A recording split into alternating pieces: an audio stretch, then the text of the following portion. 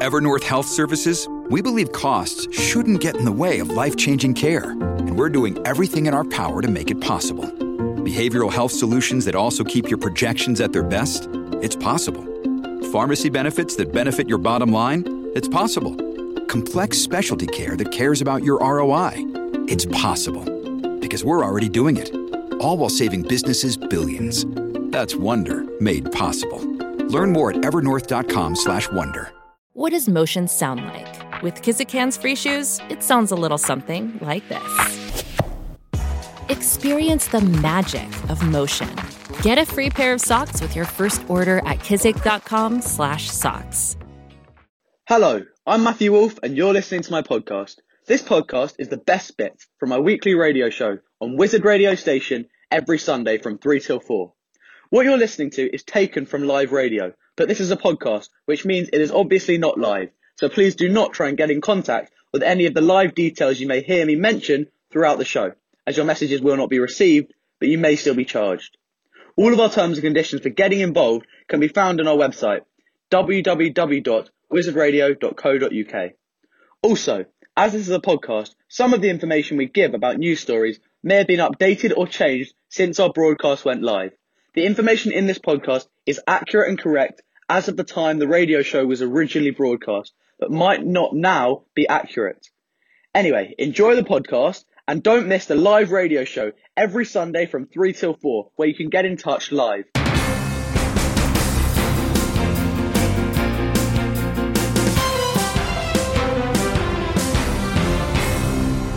Hello and welcome to the podcast. As always, we've got two topics coming up. For the first topic, we're talking about whether private companies have any role in government. This comes about as photos of measly food packages provided by the private company Chartwells were shared around social media this week. We broadened the question and thought, is there ever room for private companies in aspects of government, or should it all be publicly run? I spoke to my friend Lucy about the various different industries that can benefit or suffer from privatisation. Later in the show, I asked all of you what you think will happen at Joe Biden's inauguration. Will it be overshadowed by more violence and protests, or will it be an opportunity for him to put across his hopes and dreams for the next 4 years?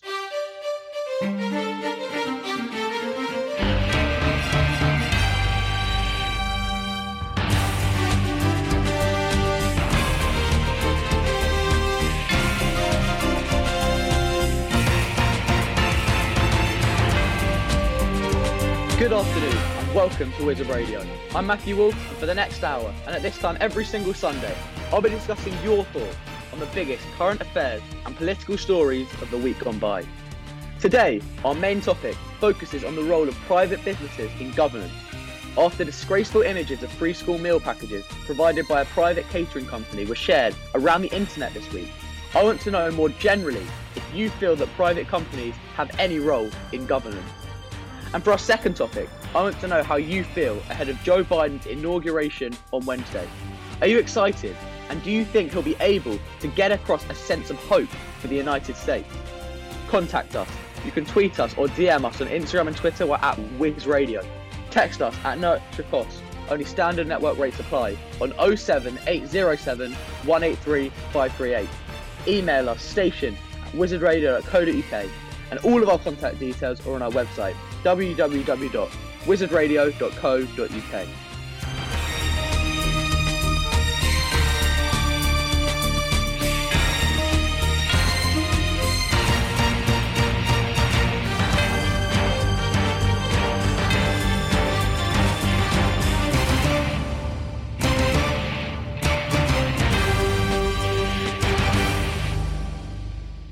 Good afternoon.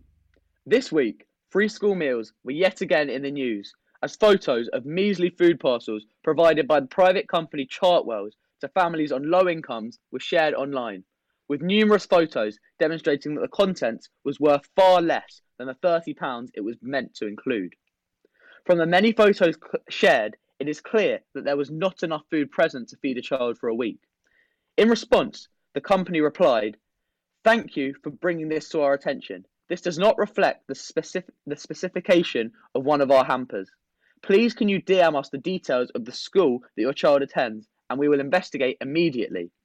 They have now agreed to refund schools for parcels which did not meet, and they quote, their usual high standards. Here is the parent who first shared her child's meal package, telling BBC News how she felt upon opening it.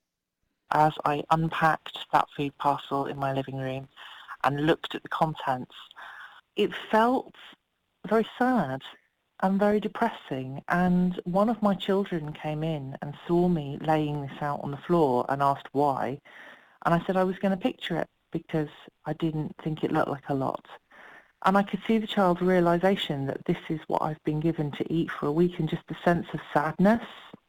Where has the rest of the food gone? You know, this is meant to be a week's food. Why is it so mean? Controversy arising from this government's use of private companies is not new this year. And in fact, we have discussed it on this show just a few weeks ago, as one of our listeners contacted me to express their anger at the government's use of Serco to run the £22 billion track and trace programme. Privatisation does not end there, with prisons being privatised more and more over the last 20 years, and criticisms growing as riots have increased in frequency. More generally, the idea of privatising a public service is traditionally a conservative idea, one pursued vigorously by Margaret Thatcher in the 1980s, although Tony Blair's Labour government also supported privatisation of the prison system. Proponents of the policy argue that privatisation is positive as it takes the burden of maintaining an industry or service away from the taxpayer, and that competition between businesses drives up standards. They may point to the failure of the rail network when it was fully public and argue that the privatisation has increased the quality of service. However, others would use the example of prisons, track and trace, and others to say that what privatisation really does is lead to industries to become motivated by profit and not by public interest, resulting in standards going down as efficiency is pursued above all. On today's show, I want to discuss more generally whether you think privatisation can work in any capacity, and if so, to what extent. Has the UK government's failure been because of their choice of the private company, or because they're using private companies in the first place? Let me know. As always, you can contact us on Twitter and Instagram. We're at Wiz Radio. Text us at no extra cost, only standard network rates apply, on 07807 183 538. Email us station@wizardradio.co.uk, and all of our details are on our website, www.wizardradio.co.uk. And last week we discussed the events that occurred in Washington DC as Congress certified Joe Biden's presidency. But today I want to finish the show by asking you what you're expecting from the inauguration day itself. Police and security services are of course on high alert, but do you think that being ready will prevent anything similar to the events at the Capitol repeating themselves? Here is cybersecurity expert Tara Lemieux telling Sky News about the grave concerns she has based on her work of tracking potential suspects. How would you characterise the individuals that you're seeing talking about these events? Now we're seeing that the person that you pass in the street could likely be a domestic terrorist. And to me, that's frightening. I believe that the momentum that we saw at the 6th in our Capitol will be amplified for the 20th of January. I'm fearful that they will be using improvised devices that can be easily concealed. I also want to know if you feel that Joe Biden will be able to do what the inauguration is there for him to do. Will he be able to galvanise his supporters and the wider nation and create a tone of excitement around his new presidency, even without the usual teeming crowds? Will he be able to convey the message of hope that the Democrats are so keen to push? Or will the armed guards and lack of crowd due to the pandemic cast a shadow over the occasion and act as a reminder of the dire situation that Biden will inherit? For the final time before our first break, you can contact us in loads of different ways. On Instagram and Twitter, we're at Wiz Radio. Text us at no extra cost, only standard network rates apply, on 07807 183 538. Email us station@wizardradio.co.uk, and all of our contact details are on our website, www.wizardradio.co.uk. So as I said, we're getting a song on now, and after that, we'll be discussing all of your thoughts on this very general question of should private businesses have any role in governance? But as I said, a song's on now. It's the Kid Laroi, Without You.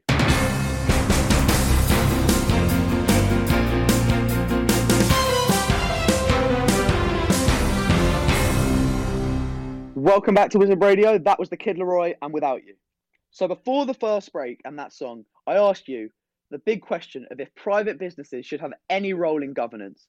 And I asked for your thoughts. And this is all based on the scandal this week of Chartwells, the private catering company, providing free school meals that looked to be worth far less the value that the government were meant to have paid for them. And it produced another scandal. We've seen many of them this year.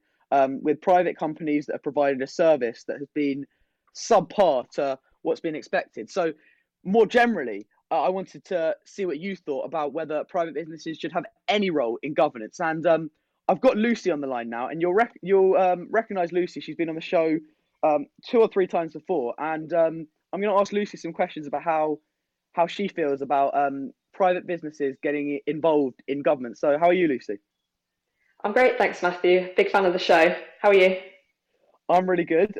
Thanks for coming on again. So in the intro, we listed a lot of examples of how private businesses and their role in government this year has been quite negative. And I don't think many people would dispute the fact that it hasn't been a success this year.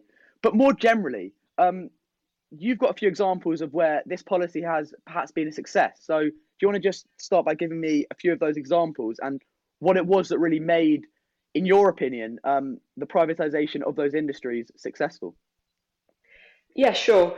So I think it's really easy after a few of these really high profile failures to kind of dismiss any form of government outsourcing or privatization, because ultimately the failures are what gets reported in the media, but the successes aren't quite as advertised.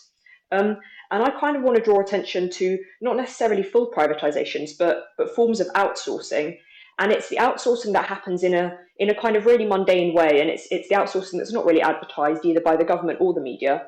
And that is the outsourcing of everyday services like councils who've outsourced cleaning or waste collection. So, and that's been successful because local councils don't really have the resources to set up cleaning companies or waste collection companies themselves.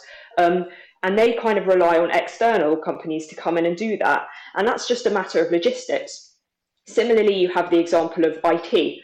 So I think government is quite notoriously bad at using IT systems. So it's a lot simpler and a lot more efficient just to bring in an external company to deal with that sort of thing.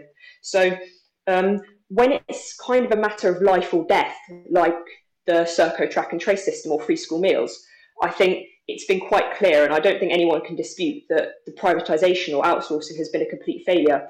But if you look at these mundane, everyday things like collecting the bins, it was so much more efficient for the government to bring in an outside company than to set up the whole thing itself. And I think there's been quite a few cases, even in Barnet Council, I think they outsourced their IT systems, and there was a review after 2016, and it was generally decided that it had been a huge success because there were savings of about £30 million, and there was generally quite high satisfaction in the community. So I'm not going to defend these big privatizations or outsourcing that have clearly been a failure, but I do want to draw attention to these small success stories. So one other thing that we haven't really mentioned so far is that when people talk about privatisation in the British government, the thing that always gets brought up is the NHS. And you spoke there in your answer about how small, mundane things can be privatised, and that can in itself be beneficial. And we know that that's happened a lot in the NHS with cleaning services, with lots of different more mundane things in the NHS being outsourced to private companies. But we know, of course, that could be quite a slippery slope with what it could lead to and the threat that it could place the NHS under. So especially when it comes to things like healthcare, where efficiency isn't always the most important thing. Do you think it is a slippery slope, and where do you think this outsourcing should really end? Well, I think rightfully people get very protective over any idea of privatising the NHS. But let's not forget that what people really care about is that the provision of healthcare is always free at the point of use. That is the principle of the NHS. So for me personally, I don't see a huge issue with things like the privatising of cleaning services within the NHS. And let's not forget, it was a Labour government under Tony Blair that introduced that. So I think the reason I'm going to say that it's not a slippery slope is that we have to have trust that the public outcry would be so large if we actually started privatising huge parts of healthcare. It would be such an outcry that I don't think any government would ever dare to do something like that. But I do think actually that that outsourcing of the kind of cleaning and introducing the PFIs may have been a positive thing. But we've got to trust that people are very protective over the NHS, and that means that politicians really don't have the political power to be able to change that. So, I really like that idea that the public will is enough to protect the NHS, but we'll let our listeners decide whether they agree with you or not. But it's a very interesting point. But I'm going to zoom out even further now and just say, from like a moral point of view, are there certain things, certain industries where no one should be profiting out of that industry? I'm thinking more specifically now about prisons. And is it morally right, in your opinion, that anyone should really be profiting off those kind of services? Because we know, of course, it's a scandal in the UK, but there's been many documentaries about how terrible the incarceration rate is in America right now. Many people are calling the private organizations in America almost parasitic as they make money off the high incarceration rates. And do you think that even if they do a more efficient job, certain industries should not be left to people making money? Well, that's an interesting question because it's obviously a private company. Whenever they get involved for a profit motive. They get involved to make profit. And I will actually say that I think on the subject of prisons, because of how, especially in America, just because of how horrific we've seen the prison system be in America, I would say that might be an area. Again, it's one of those huge high-profile areas that are really the difference between life and death and have a really big, significant impact on quality of life. I would say maybe that is an area where private companies do have to stay out. Because again, if I come back to the UK and you look at free school meals, everyone finds the idea of a private company profiting off giving children half a carrot wrapped up or half a pepper. I find that pretty abhorrent, and I'm sure that most people listening today will as well. So I think, yes, there are just some areas where private companies shouldn't get involved, because we also have to remember that over the years and over time, the public sector has got more efficient at delivering services because it's had this competition from the private sector. So maybe prisons is somewhere that we shouldn't keep looking to privatise. And just finally now, one of the biggest points that's put forward by proponents of privatisation is that it will save you, the taxpayer, money because you won't have to fund these services. And do you think that is really a strong enough point to justify lots of the privatisation of lots of these industries? Well, some of them perhaps, but also what are we paying tax for? We're paying tax so that governments can deliver some of these essential services. And I think people would probably be happier knowing that their taxpayer money was going towards giving children free school meals than knowing that a government contract had been given out and that governments were paying companies to profit off free school meals. So I don't think people would dispute that their tax is being used for something good if it was being used for free school meals or to make prison or for prison reform to make prisons better. Thanks for joining me, Lucy. Thank you, Matthew. So Lucy there, talking about both the benefits but also the potential harm of privatisation of many different industries. And I think what she really put across brilliantly there is that it's not one view in general. I think that different industries should have different responses and different policies based on how that industry works individually. But that's just my opinion based on what Lucy said and based on the research I've done. But now I think it's time to hear your opinions. And we've got one straight away here from Chris, who's got in touch to say private companies should not have any role in government. Government and business are completely opposed to each other, if you think about it. Government is about caring for the people. It's about making sure that the public have what they need to be able to live. Companies and private businesses are not about that at all. They're about profit. Don't get me wrong. I don't think that private businesses should only be about profit because we live in a capitalist society. That's how things are wired. For a government to offload their responsibilities to a private company, that literally is not is not in the benefits of the public, because the private company will never care about the public in the way the government is meant to. Well, Chris, you've really zoomed in on the whole like morality point, the idea that it's about who's got what kind of interests at heart, and you've kind of come up with the idea that private companies do not have the public interest at heart. And I would say that to an extent, you can't really argue with that. Their job is to make profit, to benefit their shareholders or whoever else has an interest in the company. And whereas the government's main interest is meant to be serving the people. We know, of course, in lots of cases, this isn't always the case, but that is the government's role, to benefit the people. That's who elect them, after all, and that's their role. So this kind of conflict of interest is a really interesting point. But one thing I would just like to raise to counter your text there is that private companies know that whilst they're not directly, their purpose isn't directly to help the public. They know that if the government, if they fail at their role substantially, and the government do care about people, then the government will move off them and they'll lose their money. So it is in their industry, it is in their interest to provide the best service possible in order to maintain those contracts, theoretically at least. Whether that's actually the case in practice depends on the company, I think, and also depends on the government's level of tolerance with that company, whether they're willing to put up with certain levels of failure from that company if they think it's cheap, or whether they are more intent on making sure the public receive the best service possible. So I think that's a really interesting point you've raised there, Chris, and I hope I've kind of addressed some of those points. So yeah, thanks for getting in touch. We've got another text here from Alana, who says, I think there is a place for private business in the government because the government can't be expected to do everything themselves. They need private businesses that are experts in their specific areas to do certain things. I know this is a controversial example, but even though it was a huge failure, I think it was right for track and trace to be outsourced rather than for the government to do it themselves, because the government are not IT experts and they do not have the skills or experience to set up hugely complicated track and trace systems. Now it turns out that Serco didn't either, but it doesn't mean it would have been better if the government did it themselves. I think there is a space for private businesses where it makes sense.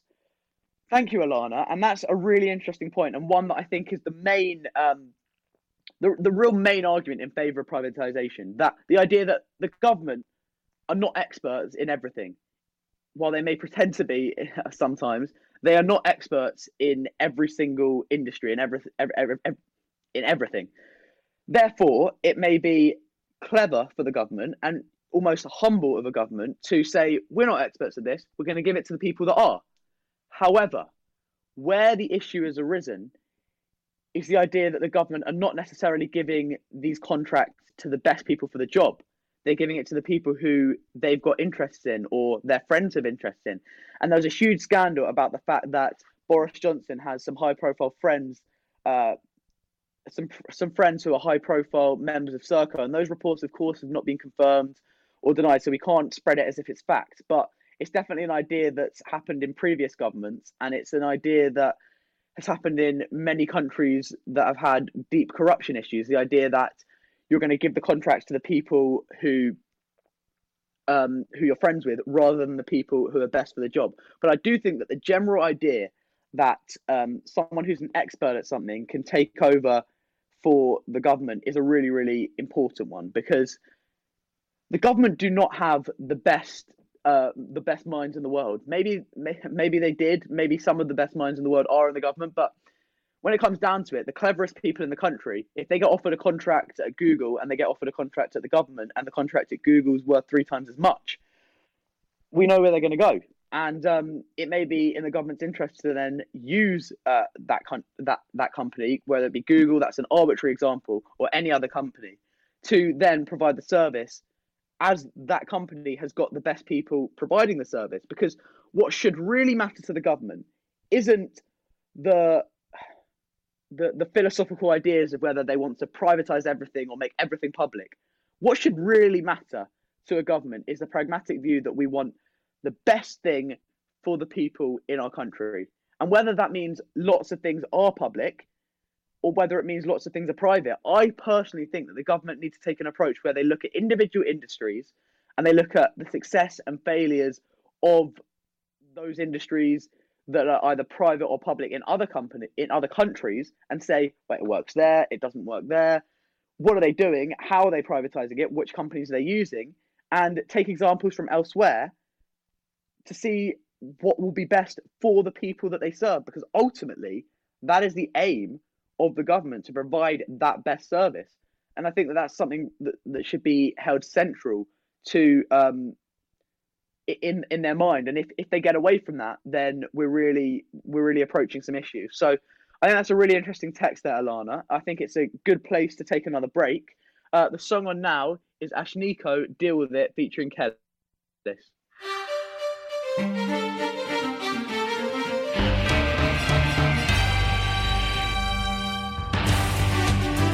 Welcome back to Wizard Radio. I'm Matthew Wolf, and the topics we've been discussing so far on the show are the question of if private businesses have any role in governance. We've had loads of texts in so far discussing a wide range of points, both for and against the idea.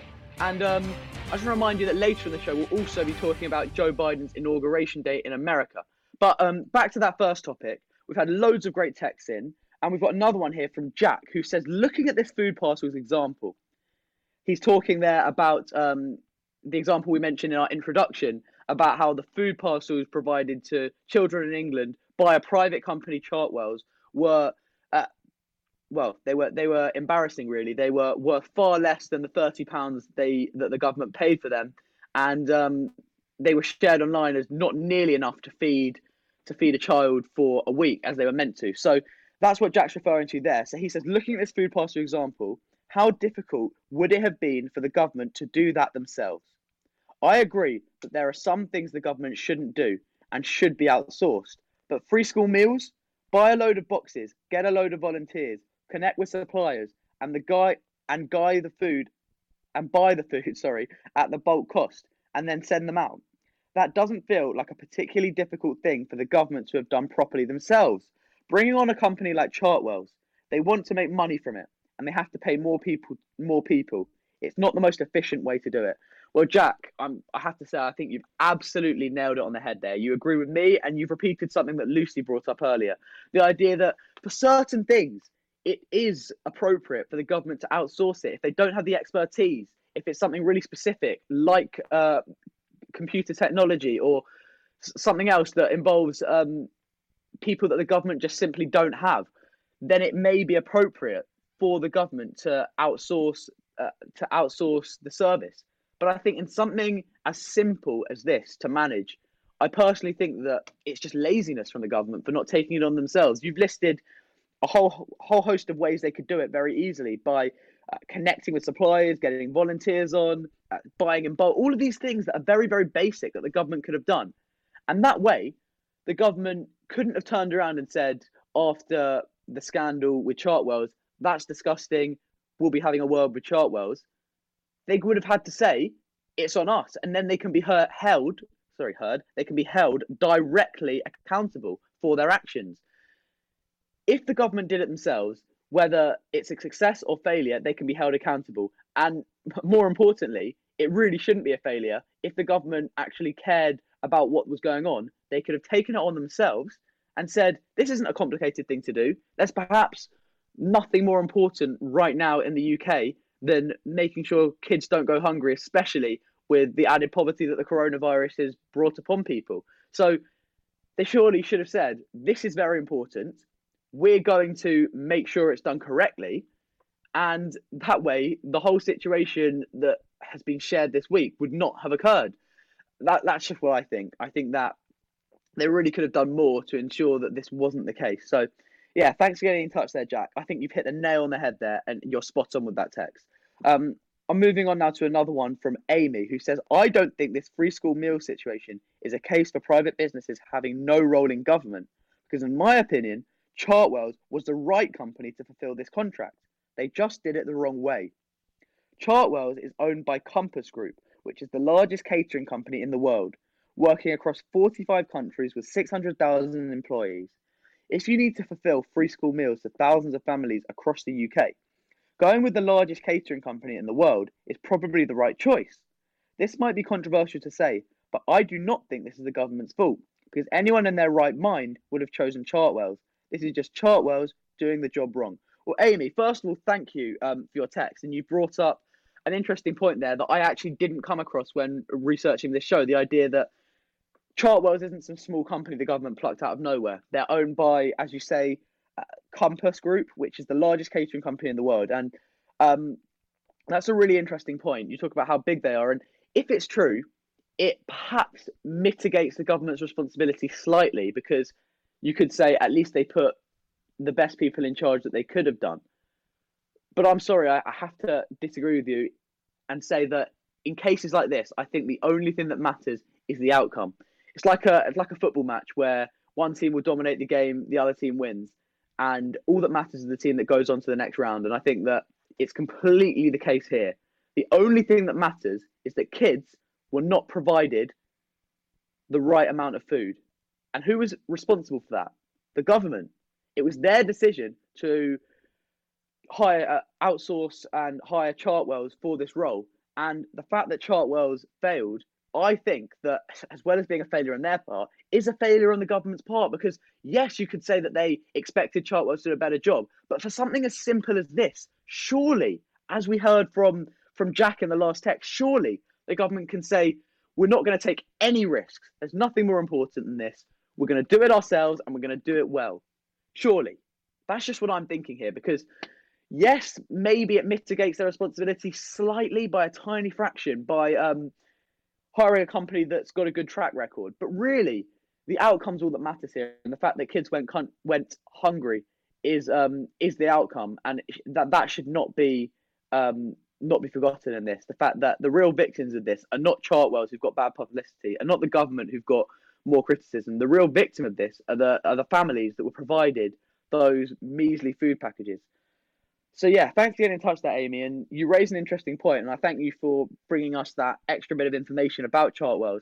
But I do disagree with you. I think I disagree with you, and I think that the government really should have made sure that the outcome was what was expected of them. So yeah, thanks for getting in touch there. I'm going to move on now to a text from Lewis, who says, my problem with private companies doing jobs for the government is that they are greedy. You have seen all of the news stories with how big these contracts the government are handing out are. Millions of pounds in procurement contracts for PPE, food packages, track and trace, and all of those contracts, profit margin for the company, obviously. How much money must our government waste every year in basically helping private companies make a profit? Taxpayer money shouldn't be spent in helping private companies profit. It should be spent delivering vital services at cost. For example, with the government's PPE contracts, they could have just hired someone to procure PPE and pay them a salary, rather than bumping up a private company's profit by going down the route they did. Well, Lewis, I understand completely where you're coming from. Private companies are motivated by profit, and it's up to the government to decide whether they want an entity that is motivated by profit to be in charge of something that they're providing for the public. It's up to the government, and I have to say that I think it isn't as cut and paste as you maybe make it out. I do think that there are certain situations when private companies can benefit the outcome for the public. And I think those situations are perhaps ones where the government needs specific expertise that they don't have, and situations where the company, it's something complicated that the government couldn't do themselves, not like what we've seen with the free school meals, because that is something, as I said repeatedly, that was simple to do and the government could have done themselves. But I do understand I've gone off on a bit of a tangent from your message, but I understand what you're saying. The idea that companies who are motivated by profit should not be in charge of a service that's meant for the public. And I completely understand where you're coming from. But yeah, thanks for getting in touch there, Lewis. I'm going to move on now to Alex, who's got the privilege of being the final message on this topic of if private businesses have any role in governance. And Alex says, how many times have we had this conversation since Boris Johnson became Prime Minister.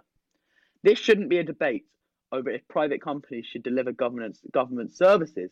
It should be a conversation about why Boris is so obsessed with giving his friends big government contracts, so that after he is no longer Prime Minister, he can earn a load of money working for one of them. Other Prime Ministers have been successful when working with private businesses. Why is it only Boris Johnson who seems to struggle? He's the greedy one. Well, Alex, you raised a point that I brought up in my intro, but we haven't really discussed so far across the first 40 minutes of the show. The idea that maybe the problem isn't privatization itself. Maybe the problem is who the government are getting to do these services, who they're privatizing with. And, well, the idea that Serco Boris Johnson's got friends high up at Serco is something that I mentioned earlier. Obviously, he's denied it and it can't be put across as fact. But I think that the failure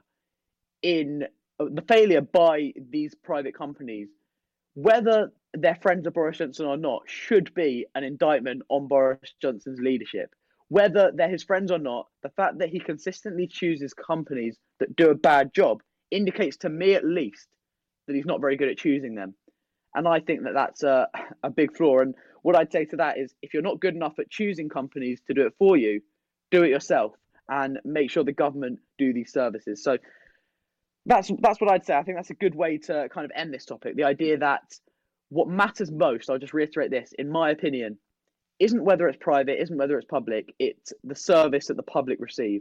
And I think that's really quite a succinct way for all of you getting to summarize all the text we've had so far, from you, Alex, from everyone else that's got in touch. The idea that it doesn't necessarily need to be such a black and white thing about whether you support or oppose privatization. I think it depends on the service, it depends on the company, and it depends on the people running the government. So once again, thank you for getting in touch on that message. But the show's not over yet.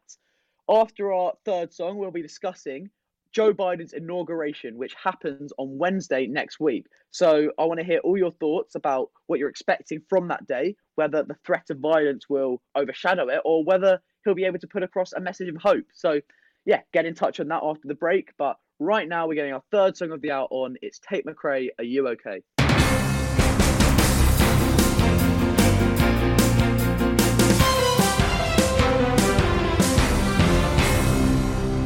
That was Tate McRae and Are You Okay? So welcome back to Wizard Radio. I'm Matthew Wolf. We're moving on to our second topic of the hour right now. And the question is, what are you expecting for Inauguration Day in America? Are you expecting the threat of violence and more protests to loom over the ceremony? Are you expecting scenes like you saw at the Capitol last week? Or are you expecting Joe Biden to be able to convey a message of hope that will perhaps inspire people, or at least provide a bit of reassurance that the next 4 years in America will perhaps be better than what we've seen in the last few months? So that's what I asked you at the start of the show, and we've got some texts in here. One of them is from Robbie, who says, I think it is smart for security experts in America to be nervous about there being some sort of attack or riot on Wednesday. Politics in America right now is so deeply personal. The people who don't like Joe Biden don't just not like his policies. They think he is an inherently evil person, much like how Democrats thought Trump was an evil person. If you look at what the right say about Biden, they call him a paedophile, a sex pest, they have conspiracy theories. That is going to come out in an ugly way on Inauguration Day. And I wouldn't be surprised if the extreme Republicans try one last time to stop Joe Biden from being sworn in, because it means so much more to them than just politics. Well, Robbie, I think you raised an interesting point, and one that is concerning to lots of people, the idea that it's not just that people are Republican supporters who oppose the fact that a Democrat is becoming president.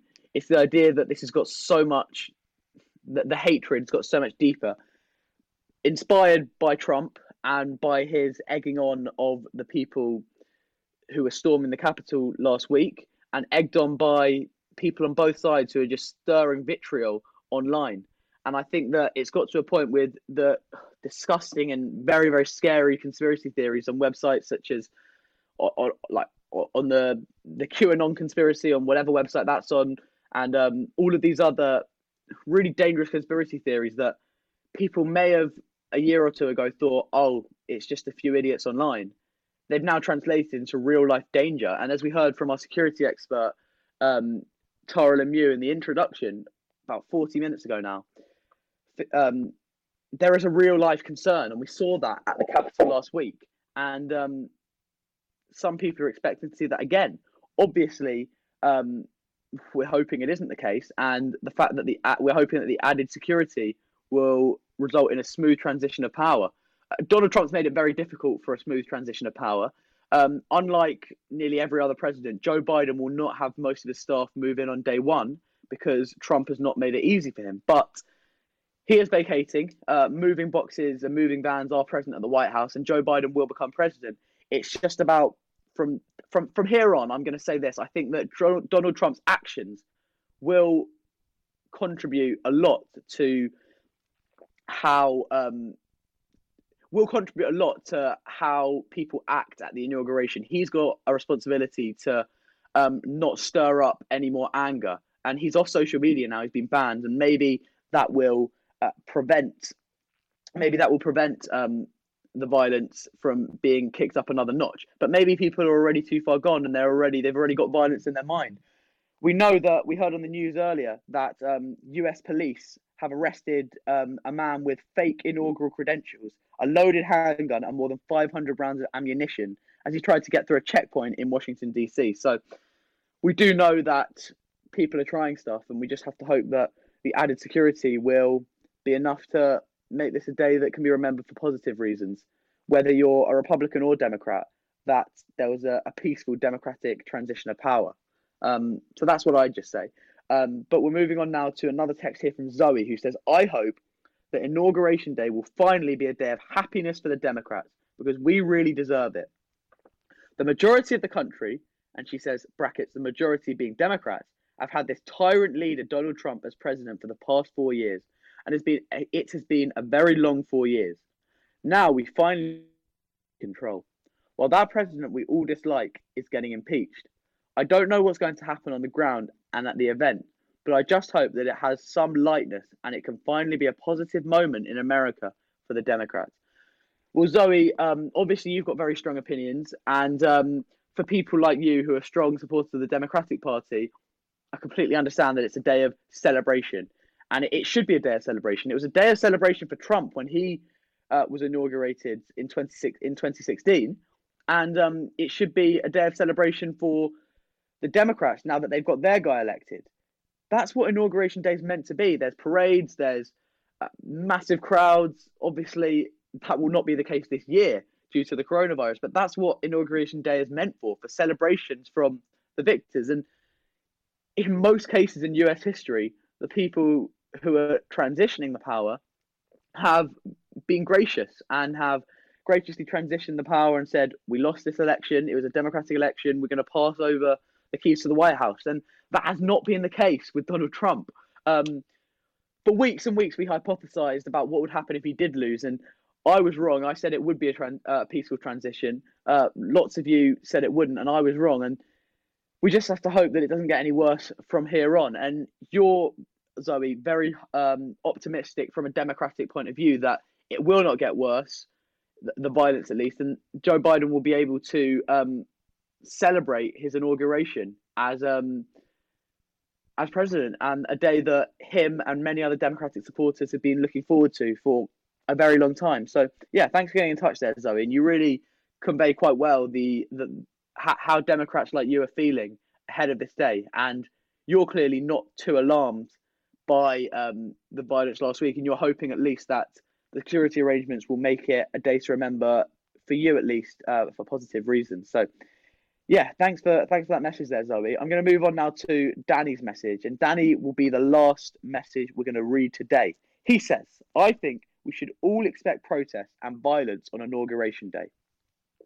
The worrying thing is that now that Trump has been banned from mainstream social media websites, his followers have left those platforms and they're now using underground apps like Parler, Gab, MeWe, and more. I don't know any of them, sorry. So now those of us who aren't extremists don't know what they're planning. We don't know how to prepare because they're planning things away from where we are looking. It's going to be a scary day, hopefully a positive day too, but the news will be dominated by protests and riots and high alert security. Well, thanks for getting in touch there, Danny. And you put across something that we've discussed on this show quite a few times, the idea that banning people from mainstream social media could have two effects. It could stop their messages being spread, or it could just take them underground and create an even more galvanized, angry, vitriolic group of people who are more willing to act out upon the things that they're saying online. And I said I didn't know any of those websites. I think I heard of Parler because I think Katie Hopkins, the racist right-wing commentator, announced that she was going there after being banned from Twitter. But I heard it shut down now. But like you said, there's lots of other those websites I haven't heard of. But I know that they are underground places where people aren't challenged and their views aren't restricted because there's less censorship on those sites. And it's perhaps what Twitter was 10, 15 years ago. But now we know that there is greater censorship on Twitter. These people are being kicked off, and that almost the smaller, more closed-off communities where the views are allowed to go unchallenged are increasing the strength of view and the strength of support from the people who hold those views. And I think that it is a scary thing, but I do think, and I'm going to finish by saying this, that the security this time I think it will be enough to hold the protests from becoming able to repeat the scenes we saw last week. And hopefully it should be a peaceful transition. And whether you're a Republican or a Democrat, if you're not a violent extremist, you should be happy to see a peaceful transition of power to the democratically elected President of the United States. And I think that's a good place to end this show. I'd like to say that if you've missed any of this show, you can catch up for the next 7 days on our website, www.wizardradio.co.uk/repeat. Go to the Sunday section, scroll down to 3 o'clock, I'm there. Up next is Madeline Molly, but first it's time for the news and the weather.